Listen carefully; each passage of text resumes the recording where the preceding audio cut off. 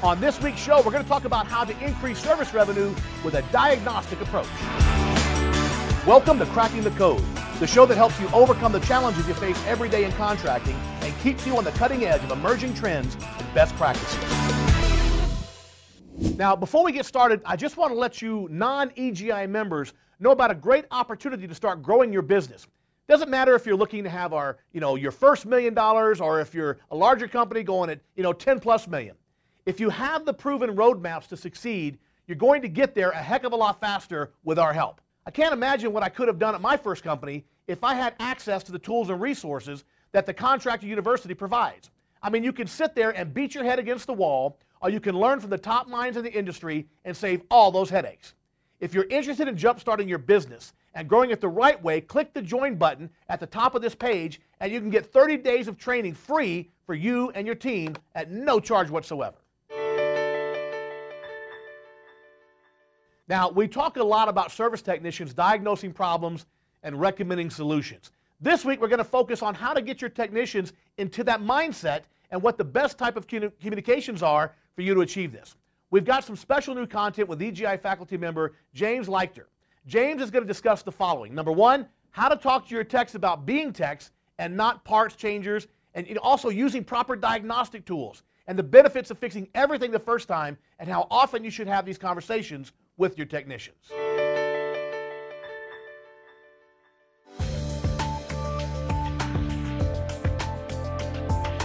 Hello, I'm James Leichter from EGIA. Today I want to talk to you about how to increase service revenue through a diagnostic approach as opposed to training your service technicians to be salespeople. Now, don't get me wrong. I believe service technicians are salespeople. Just like I believe you and I are salespeople. Heck, we're all salespeople. If you're married, you've made at least one sale in your life, right? I think it's really important that all of us be selling ourselves at any given moment. But that's not really my point here. My point is how can we get service technicians to do what we want? We want them to do good quality work, and we want them to increase revenue. In my view, the best way to do that is to approach them in a service tech way. We talk about better diagnostics.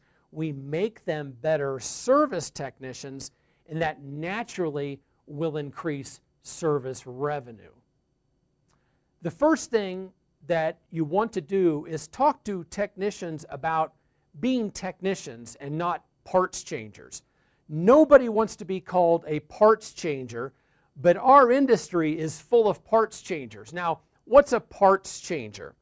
A parts changer is someone who locates a part that doesn't work and changes it out.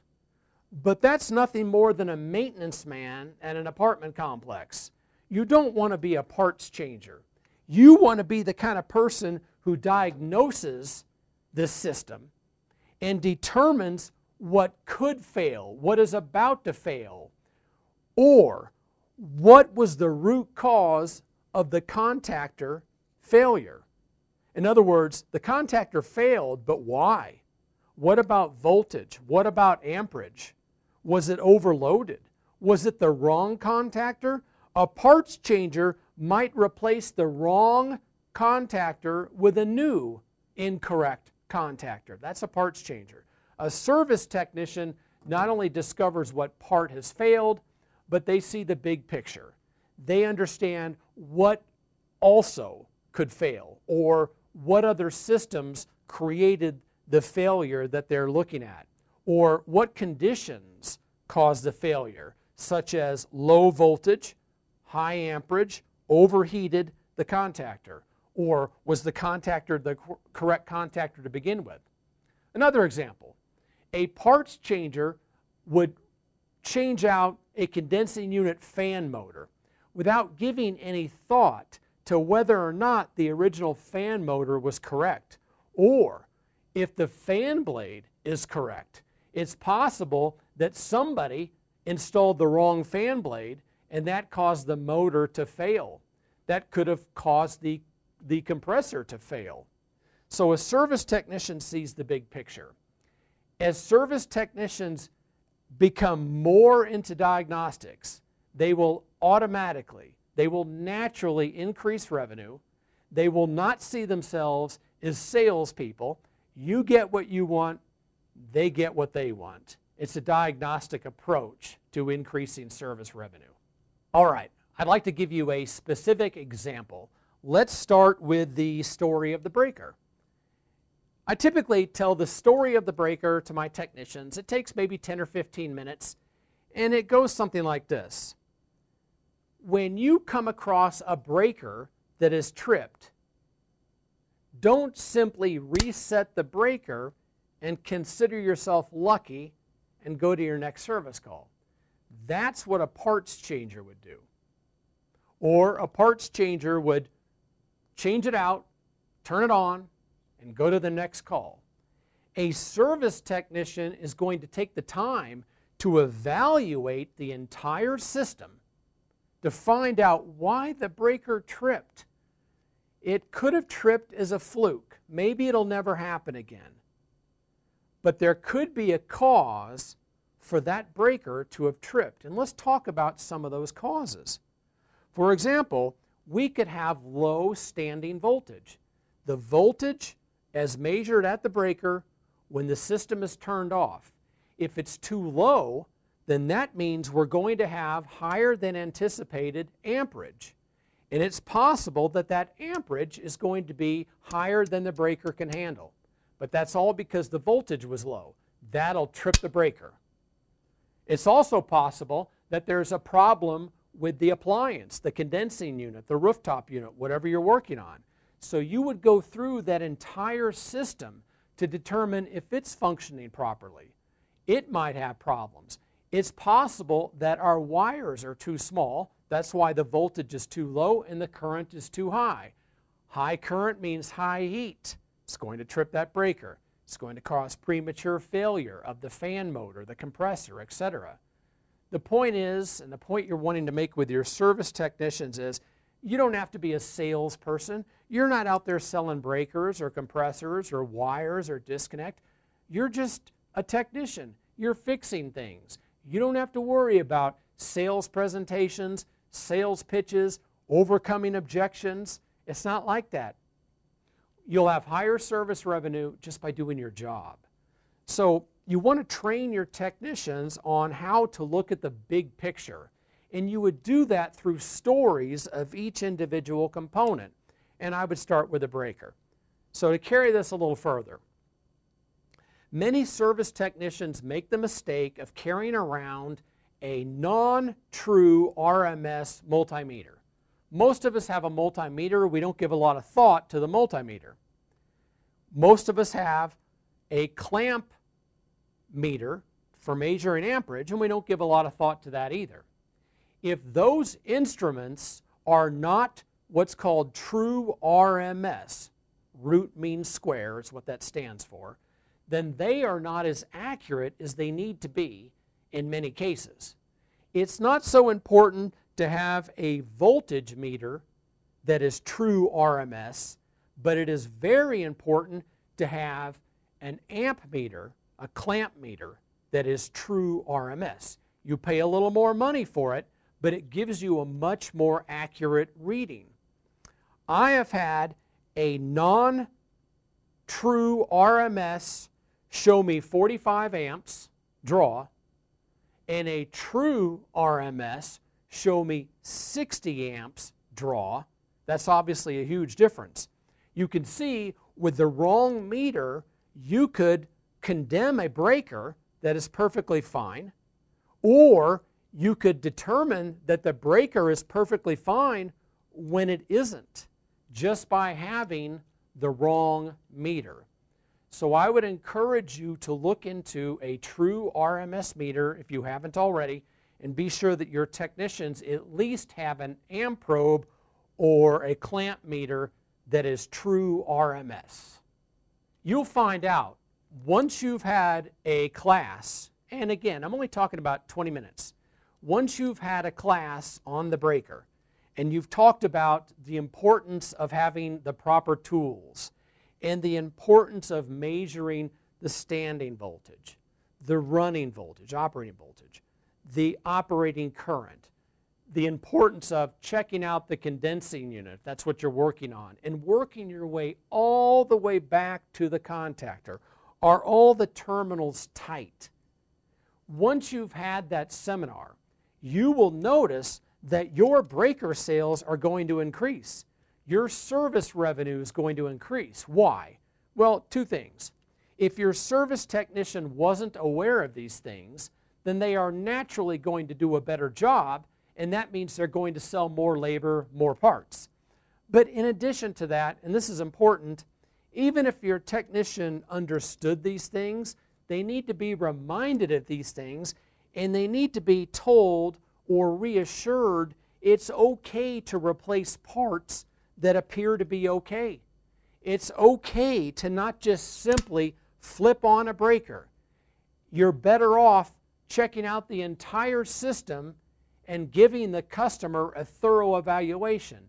They will pay for it, but technicians have to be reminded of this. Finally, I would leave a technician with one thought. Is it better to hit the client, your customer, with one $600 invoice or three $200 invoices? Well, which is it? It's one $600 invoice, right? So picture yourself. You walk up to your client and you say, well, I have your situation figured out. I did A, B, and C, and I think you're in good shape. I shouldn't be back for a while. Your total investment is $611.32. What method of payment would you like to use? And the client goes, oh my gosh, $611.32? Oh, wow, my husband's going to kill me. My wife's going to kill me. What did you do out there? They'll get over it. They'll then say, do you take Visa? Do you take MasterCard? And they will pay you and you're gone. Now, assuming that you don't come back and fix something else, they are going to forget about the price and they will enjoy their comfort. But imagine this. You walk up to them and say, well, good news, it was just a breaker. Your total investment today is $201.50. Huh, $201.50 for a breaker? Yeah, okay. And they pay you. And then you're back in a month putting in a motor for another $300 or $400. How do you think they'll feel? Well, they're going to feel that the first service call was invalid. They're going to feel like the first person, it could have been you, didn't know what they were doing. They're going to feel like the first service call was a waste of money, and it's the second service call that was the correct service call. So you're better off hitting somebody with one big invoice than two or more small invoices that might equal the same amount. You want to go out and do a complete and thorough job. Even if it's expensive, the customer will appreciate it as long as you don't come back. And that makes you look bad, makes the company look bad. Look, think of it like this. You are an airplane mechanic. Picture an airplane mechanic. Does an airplane mechanic wait until the part fails before they replace it? Would you be comfortable with that airplane? I wouldn't be. Imagine an airplane mechanic says, look, I'm not going to replace a tire until it's flat because I don't want to rip anybody off. I don't want to replace a compressor until it stops compressing because I don't want to rip anyone off. I don't want to replace parts until they've failed because you never know how much more life you'll get out of that part, right? Well, you wouldn't accept that with an airplane that could fall out of the sky. But you don't have to accept that with a vehicle either. You could say, you know what? I understand your brakes work, but they need to be replaced. I understand your spark plugs still fire, but they need to be replaced. It's better to do these things before they fail in a car, an airplane, or a comfort system. So you have to think of yourself as a technician and, more importantly, as an airplane technician who replaces things before they fail. We've talked a lot about the breaker. There's a lot of other parts that you can talk about. And remember, each one of these individually is a meeting with your service technicians. Now, not every day. You don't want to bore them to death. You don't want to kill them. But imagine a 30-minute conversation about each of these parts every week. Let's next talk about the story of the contactor. Here I have a common 30 amp 2-pole contactor. Now, this contactor was replaced not long ago, and it actually worked just fine. There was nothing wrong with it. So did we rip off the customer because we got away with replacing a contactor that was still working? Not at all. In fact, we showed the client what was wrong. We talked to them about their options, and she gave us permission to replace it. Good idea. She made a good decision. Now, keep in mind, because the contactor still worked, she could have said, leave it alone, and we would have. If it had failed, there'd be no choice, obviously. We would need to replace the contactor. Let me explain. This contactor has 2, 4, 6, 8 surfaces that conduct electricity in those contacts. So we have 4 sets of contactors. That's 8 surfaces. Those surfaces are made out of steel, and they're coated with silver, or roughly 10 microns of silver. Why silver? Well, it's cheaper than gold, number one, but silver is largely an inert substance, meaning it won't rust easily. It won't oxidate. So they use silver. The better contactors probably have more silver than the cheaper contactors.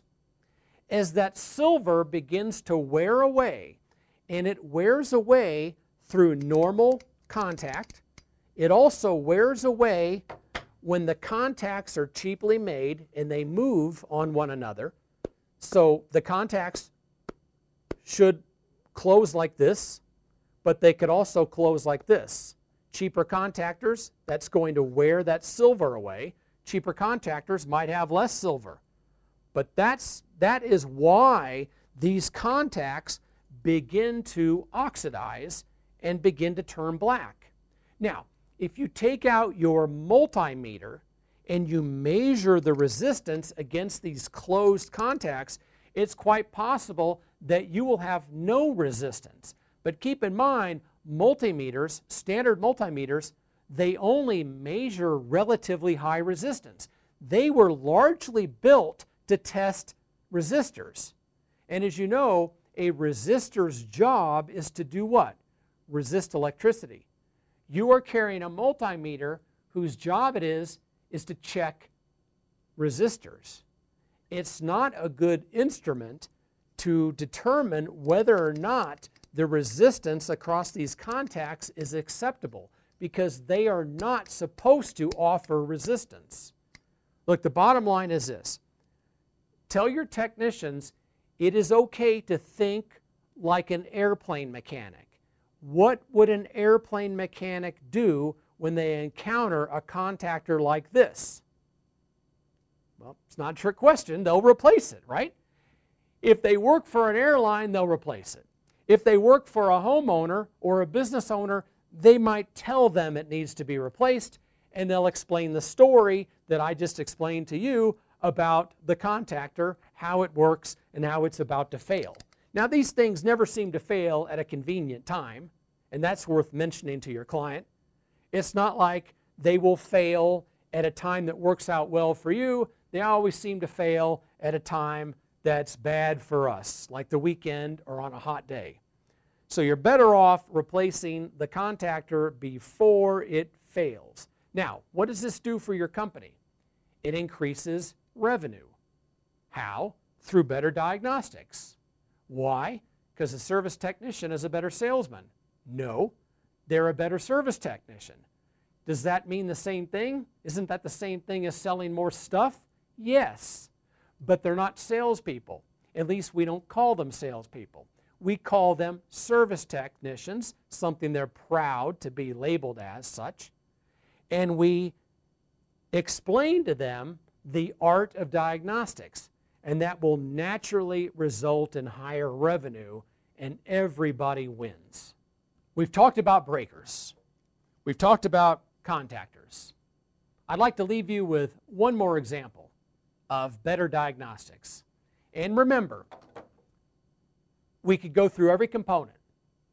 Whatever industry you're in, you could go through all the major components. and talk to your technicians about how to diagnose imminent component failure before it's an inconvenience for your clients. That's the art of diagnostics. Looking at the whole picture, determining why the component failed, if it has in fact failed. Why did it fail? Did the component wear out? Did something else fail and it caused this to fail? Are the operating conditions incorrect, such as low standing voltage, low operating voltage, high amp, that means high heat?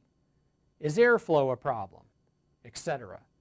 Think about the whole picture. Every week, you're having a meeting about 30 minutes long where you're explaining how to diagnose that particular component, and maybe you allow 25 minutes for Q&A. The next component I want to talk about is the fan motor. And I'd like to tell you a story about when I replaced a perfectly good fan motor and I got away with it. Now, certainly, you know there's more to this story because I said perfectly good and got away with it. And I was tempted to do the quote things with the fingers, perfectly good, and I just did it. Didn't want to do that. When I replaced this perfectly good fan motor, obviously it wasn't perfectly good. So I want to tell you the story that you might share with your technicians, or at least a similar story that you've encountered. One time, we were asked to go out to a strip center where there were all these rooftop units, a client we'd worked for years.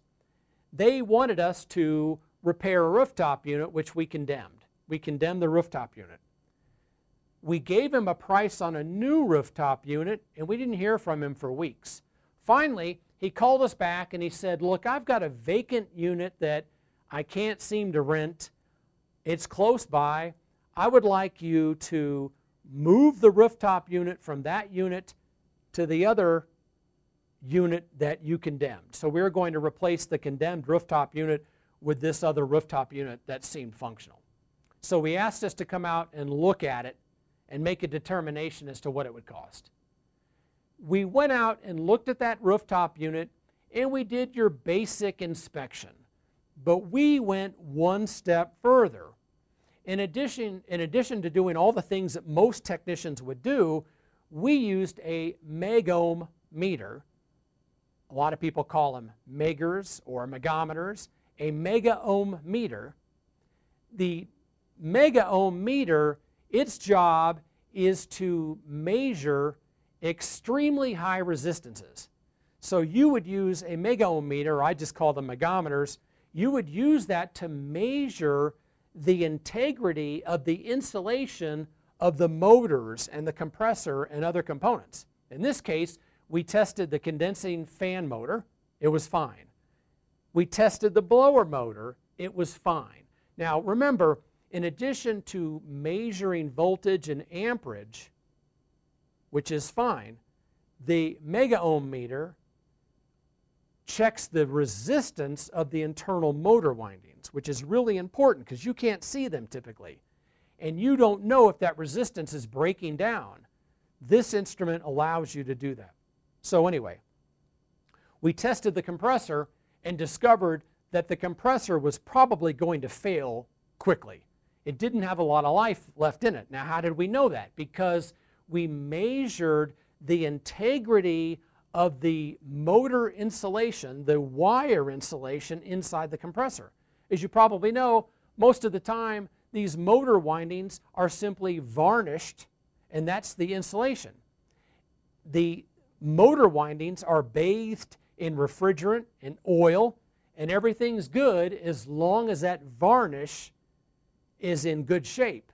But as that varnish begins to wear away through moisture, impurities, heat, other factors, then the megometer will discover that through your test. So the megometer allows you to see just how much resistance the motor winding varnish, the insulation, is putting up. We told the owner that this compressor was going to fail, and he didn't believe us. He didn't say that he didn't believe us, but you could just tell by his demeanor, and he was all mad that we didn't want to move the unit, and I think he believed we wanted to sell him a new rooftop unit, and it didn't go well. So we didn't hear from this guy. Now, keep in mind, he was a good client. We were out at this strip center a lot. We didn't hear from this guy for almost a year. And then he called us one day to tell us that another company moved the rooftop unit, and it failed only a few months later. So where have you been all this time? He said, I've bounced around between different companies, and I just didn't want to call you back and tell you what happened. But I am. So I'd like to have you take care of our equipment again. And I'm sorry for the whole thing. So we got him back. That was good. The next time we ran a service call, I was out there working on one of his rooftop units. And I told him that his fan motor was about to fail. And I told him how I knew it using the megometer. And guess what he did? He said, replace it. Why? Because at that point, he thought we were geniuses. This instrument that he thought was hocus pocus phony, the mega ohm meter, it now is believable. It's something that he believed. So when I told him the fan motor was about to fail, he thought about the compressor that we told him was about to fail, and ultimately it did. Now he thinks we know everything. So he allowed us to replace the perfectly good, I did it, didn't I, motor without an argument. So here's the point. Most technicians don't have mega ohm meters, and they're a great investment. You can get one for $100. Keep in mind, your multimeter is not capable of doing this. Your multimeter was built to measure the resistance level on resistors. Resistors are supposed to resist. Insulation does not. The megometer uses extremely high voltage, very low amperage to test the resistance value of things that are not supposed to allow current to flow through them. So they're highly specialized. They're a great investment. Your service technicians should each carry one. And what you want to do is explain the importance of them and then tell them next week or whenever we're going to be handing them out and training everyone on their use. Now in this video, I don't want to get into the specifics of how they work and how to use them. There's great videos on YouTube already. Some of the manufacturers have their own, but I would introduce the story of the mega ohm meter to them and why they're important, and then let them know as a follow-up you're going to be handing them out and training them on how to use them. And I think once you do, you're going to see higher revenue. Why? Because your service technicians are getting better at selling. But they're not really selling. They are and they aren't. You get my point, right? We don't want to talk to them about selling more stuff. We just want to talk to them about being better technicians, about using better tools, about understanding those tools and what they mean. We want to train them on how to explain this to the client so the client says yes more often, and that will naturally increase your service revenue. I'll leave you with this. It's a metaphor you probably heard before. Is your doctor a salesperson? Yes, they are, but I don't think they want to be called a salesperson. I don't think they consider themselves a salesperson, but I bet you wouldn't want to go to a doctor who refused to sell. I've met service technicians who proudly tell me, I don't sell anything. I'm not a salesperson. And I ask them, do you have children? Yes. Would you take them to a pediatrician who refused to sell them anything, like an x-ray, like a cast, like an MRI, refused to sell them an antibiotic or an injection that was important? No. But you just don't consider themselves a salesman because they're a doctor. But you're a technician. You're just as good and just as important as a doctor, right? You're not a salesperson. You're just doing your job. Don't think of yourself as a salesperson, but understand you do need to do your job. And oftentimes that means you are recommending that they buy something. Now, that's some awesome content from James right there. I love that guy. And if you're interested in learning more about this topic, I want to encourage you to sign up for the 30-day free trial by clicking Join at the top of this page. This is just a small piece of the process, and you need the whole thing to make it all work. Well, folks, that's the show for this week. Stay tuned next week. We're going to be discussing how to talk to your team about money and where all that money goes. Until then, we'll see you soon. Bye-bye for now.